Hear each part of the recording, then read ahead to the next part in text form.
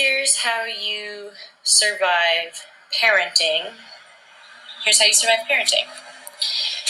Write down, the day before, write down the list of tasks you need to complete the following day. Write them all down that you'd like to complete.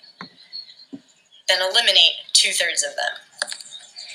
You've now identified the 1/3 that you'd like to complete. That's all that's going to be likely. That's all that's going to be possible. Take now the remaining tasks of 1/3 and separate them into 2 categories. Tasks that can be done with a kid, tasks that cannot be done with a kid.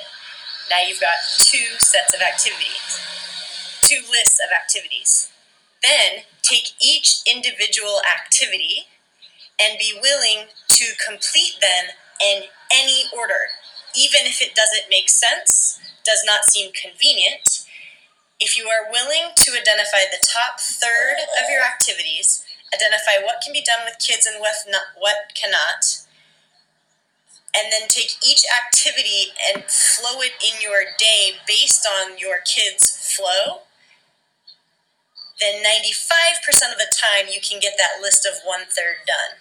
If you're functioning with that full list prior to having kids, you'll be unhappy and so will your kid. Flow with it.